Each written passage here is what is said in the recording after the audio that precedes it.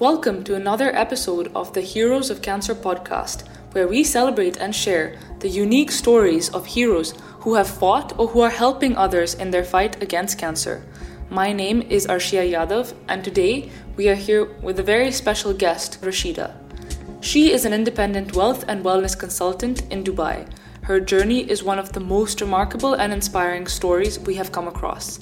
Diagnosed with Hodgkin's lymphoma and given 6 weeks to live, she completely turned her odds around with sheer bravery, pragmatism, and focus. Now, after 10 years of her diagnosis, we would like to know what happened, how she fought cancer, and the key life lessons she learned from this experience.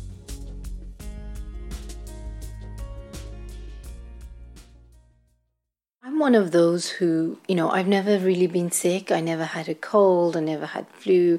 I never ever actually had a day off work. Yeah. So it was unusual for me to get anything, it would just go on by. And I kept getting this pain on the side on my left rib.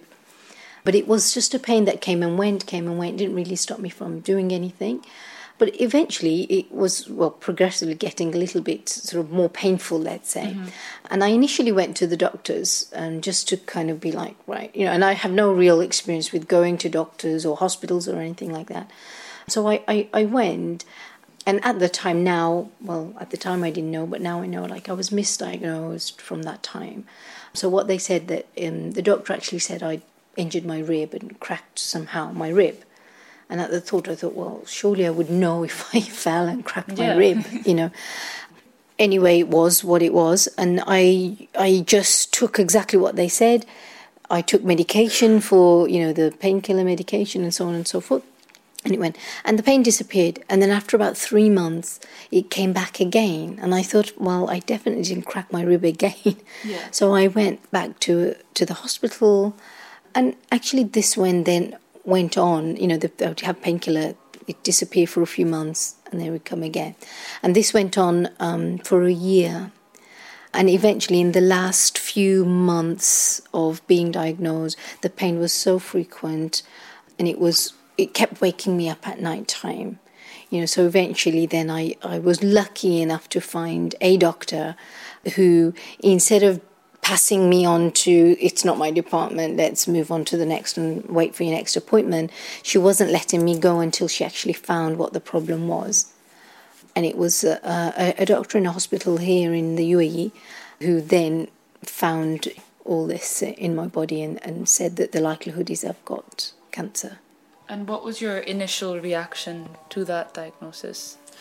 I just thought, I actually thought she's just made a mistake. All of a sudden you think your home country and your home surroundings are the most accurate place to be, and they're going to be so accurate, and everybody else is just going to be wrong. So I just thought it's ridiculous. Yeah. Because, I don't know anybody who had cancer, nobody in my family. I don't know anything about it. And I'm always well and I'm fit and healthy. So I just thought, I was in shock, I think, and I thought she's made a mistake. So I wanted to sort of have a face-to-face conversation with her and get to understand, what are you saying? Because up until this point, there was no mention of cancer. It was just, they were just doing tests. And I was just following whatever they were asking me to do in terms of what tests needed to be done. Because I didn't have any knowledge at that time to ask them any questions. I just went along with what was said, and then all of a sudden you hear the C word and it frightens the hell out of you. So did you tell anybody in your family or in your friend circle about this when you found out? Well, yeah, because there was a friend of mine who was taking me to the hospital every time. So there was about 5 of us within our friends, and we all worked together as well, actually. And in fact, they all knew that I had this cancer in my body before I did, because the doctors here, they're not so forthcoming in terms of, or at least the experience I had in the whole, let's speak to the woman and give her all the information. So a friend of mine was with me all the time, and they actually told him all the information. They would address him more than they would address me. So they told him first, look, this is what she's probably got. Mm. So until they were sure. That's when they then told me. Okay. So once the doctor told you this, how did you decide about the pathway you were going to take ahead? How much did you want to involve yourself and your understanding or knowledge in creating this pathway? Was it more of a mutual partnership, or was it the doctor just telling you, this is what we're going to do, this is how the timeline is going to play out, and this is what you would need to do? As in the treatment? The treatment pathway, the treatment plan. Well, my initial thought was, I need to go home. I just wanted to go to my mom. Yeah. So I knew that, and also I still thought she'd made a mistake. So I thought, if I go home, it will all be fine. You know, I go back home, they will just say, actually, it's this that's wrong, and then sort myself out and come back.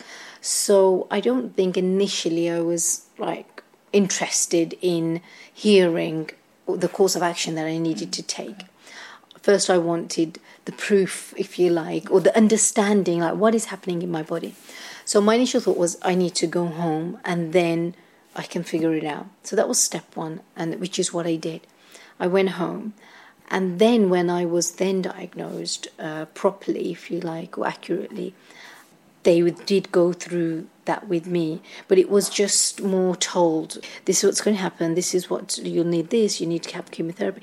But as soon as they said chemotherapy, everything else blanked out, you know, because all I heard was chemotherapy. I don't know anything about chemotherapy, and my only reference to cancer and chemo is what I see on TV, you know, on the programs and things like that. And you just see somebody who loses their hair, they're constantly sick, and they lose all of this weight. Mind you, I thought it might not be such a bad thing to lose a little bit of weight. So I just couldn't get over hair loss and sickness. So I couldn't hear any of the other information. And actually, I was not interested in knowing any more, because I thought, I'm going to lose my hair and I'm going to be sick, and this is crazy, and I have to have chemotherapy. And they went through a lot of information. So yeah, so maybe they, you know, now I know better. If there was a better way of feeding that information to me, and over a course of time, because to give it all at once, you're already in shock and panic that it's really, you can't hear all of that. True. I mean, communication is a very essential element of how information is relayed between the doctor and I could and only patient. see, like, you know, they were talking to about 6 months, 9 months, 12 months, but actually I could only just see, well, what do you need me to do now? So all I need to know is, right, you need to start your chemotherapy, and you need to, today is Wednesday, you need to start by Monday, and then you'll have it once every 2 weeks.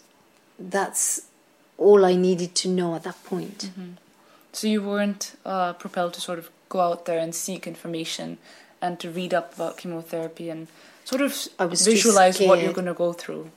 No, I was too scared, you know, to know what's actually happening, because initially they told me that I've got 6 weeks to live, you know, and if the chemotherapy works, then they'll give me, you know, they can maybe progress my life for about 6 months. Yeah. So I didn't have that to think about. I was more preparing for death as opposed to for survival. Okay. And when they made a statement like that, where did you draw your strength from to psychologically go, right, I know they've just said something that is going to affect me a lot, but surely there is another way to combat this? Or how did you react to that in terms of managing yourself? It wasn't so much that I thought, how do I defy the odds? You know, what do I do to combat this? It was more of an acceptance. First, for me, I wanted to understand, okay, what does this mean? So I was more practical and logical before I got emotional. And that's usually my pattern. Something major happens, a drama. I'm there in the moment, straight, boom, boom, boom. And then I'll get home and cry my eyes out, you know, and then I'll be all jittery as if it just happened then. So I did the same thing. It was like, well, what does this mean? What happened? What do I need to do? So let's do that, you know, so being very practical. And I think that helped initially because you can get started. And then, of course, you know, you have your whole family support, your whole love circle, your friends, you know, everybody's around you to carry you through, you know, each day, each week, and so on. So I think it was a combination of being practical, not feeling like I have to fight and I'm going to defy the odds, being surrounded by people that love me so much and are going to take care of me. Okay, so a support system is obviously essential to have, because that Crucial. does pull you through a lot, and it makes you feel loved, and that affection that you require to heal yourself as well is crucial, as you said. But what about the actions that you took personally on the psychological front, on the medical front, and even with managing your life? How did you take charge of that?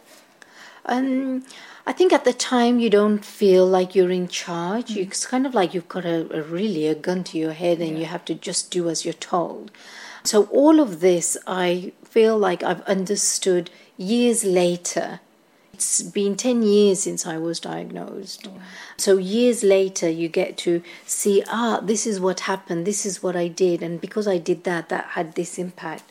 So for example, my friends and family were there to support me, and I allowed that. I let that happen. So receiving that support is a huge thing.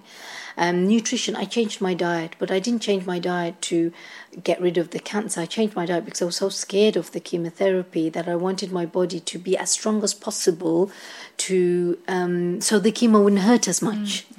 It was the only reason. So I changed my diet. But afterwards I learned I was alkalining my body. When I learned more about the body then. Prayer, it doesn't matter what your belief system is, but that prayer, that meditative state really calms the body down. And at the time, I didn't know, again, scientifically what I was doing. But for me, it was you just call upon your higher being and you're like, I don't know what to do, you need to help me. And this is a huge healing process, because afterwards I realized my body became in a meditative state in those moments. So your cellular system relaxes and it starts to heal, because really the body's natural state and natural being is to heal itself. That's what it's designed to do. So when you stop interfering with that, it will just do its job. And in those times when you praying or meditating or, with your higher being, these are the times when you're actually in a meditative state. True. Well, that's really interesting, because I think that was really something that strengthened you from the inside instead of the external. Yeah, and your positive attitude, you have to have it. There's no but about it. It physically weakens your body. We've all had those days we've cried all day long. You've got now a huge migraine. The situation's the same and you feel 10 times worse. Okay, and another factor that I wanted to ask you about, which a lot of people see as a concern, especially in this region, is finance. How did you finance all your treatments? This is huge. Unfortunately for me, it's my area of expertise is wealth and health. And because I'm in the industry and I help people set up their personal financial structures, I had critical insurance in place for myself. And at the time, I took it out because I was in the industry and that's what I was doing. But I had my insurance payout, which really covered my income and salary, because I didn't work then for a year and a half. It removed that financial burden. It removed the worries of how do I need to pay for stuff or pay my way or things like that. And I had a house at that time as well. So how do I continue paying my bills for my house? It relieved me from thinking about any of that. And I really believe that because of that, it was a huge reason why I healed. And why I'm alive today. So do you think financial counselling would be something that's quite imperative for people who've just been diagnosed or who are going through it, or who even survived it? It's so costly, right? It's huge. The medication is so huge. And imagine somebody's trying to heal and then they have the burden of financial distress. Yeah, it could take a huge toll on them. Their prognosis will deteriorate. And are there any companies over here in Dubai that specialize in this, perhaps, that could be specifically useful for cancer patients in the UAE? There are many financial institutions that will help you sit and structure financial planning. I think what's important is go with a recommendation. It's the same with most industries in the UAE. Find a recommendation. Come to me if I'm not that overwhelmed with seeing clients. I'll certainly try to at least email you back and respond in that way. But if you can find somebody who's actually gone through who is doing also structuring financial planning, then that'll be a great start. But always go with the recommendation. Okay, no, for sure. My last question is, so now you're a survivor, you fought cancer, you are much stronger now, you are in a position to help people. How would you give back, or what would you recommend to people who have just been diagnosed, who are fighting cancer right now, through what you've seen, through your experiences? What are your sort of top 5 or 3 to 5 suggestions in terms of how to face it psychologically, physically, or even socially? Yeah, that's a key question. One, I would say reach out. You know, many people want to feel like they're a soldier and have to do it all by themselves. It is so much easier to receive the help from others, and people want to help you, and it's their job to help you. They're your friend, they're your family. You know, as friends, we want to help. So, like, let them do their job. You know, as a friend. So for some reason, we shy away from receiving help. So number one, I would say receive all the help. And the other thing is really milk it. You know, they all want to, let me carry your bag, let me do this. You know, at first I was like, no, I can do it. I'm not an invalid. You know, but soon I got smart to it. And, you know, I still try to use the excuse, but I was poorly. And it's like 10 years ago. So, you know, it doesn't really work anymore. So milk it as much as you can. Really receive the help. 2, I would say reach out. Ask for help. Find these forums. You know, you guys are doing a great job in bringing this resource in one place. So, you know, find these, reach out to people. The story of another will really help soften your journey a little more. Even if that joy or that ease lasted for a few seconds, it's really worth that. Thirdly, I would say look at the practical stuff as well. Look at your financial situation. Look at your treatment plan. Look at those things that you need to get yourself organized so they don't come into the healing process. Like sort them out, because they need sorting, right? Your household, if you've got children, who's going to do the caring? Who's going to take you to the hospital and bring you back? Just all the logistical stuff. Address them so they don't become a bugbear to you and start harming you in that healing process. Because really you need all your energy to heal, and not just your conscious energy but your subconscious energy as well. So potentially planning it out earlier would be a great way to sort of put things in place so that when you do go through your treatment, everything is sort of working as it should. Sure, but most people know in the moment right now you've been diagnosed, so everything's immediately and they need to get everything done. So that most people don't have the privilege of pre-planning such, but they're just tasks to do, and one by one, you know. Receive the help that's being given, go out and get help, reach out to people and support yourself in that way as well. And 3, handle all the logistics, or delegate, get your partner or whoever, but just know that the logistics are handled for you.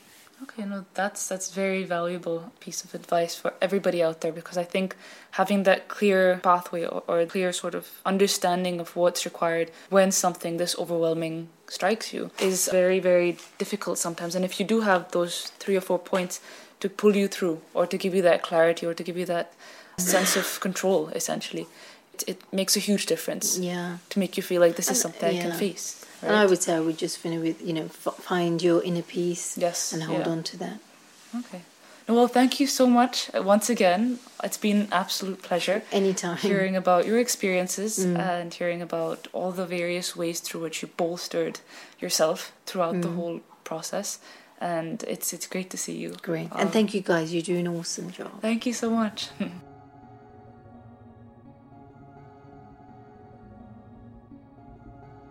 Well, that brings us to the end of another Heroes of Cancer podcast. Stay tuned for our next episode, where we bring you more insights into the lives of our community's heroes. If you would like to be featured in our podcast or simply want to learn more about us, reach out via email mentioned in our bio, or through Facebook, Instagram, or Twitter. We would love to hear from you and wish you a beautiful day ahead filled with happiness.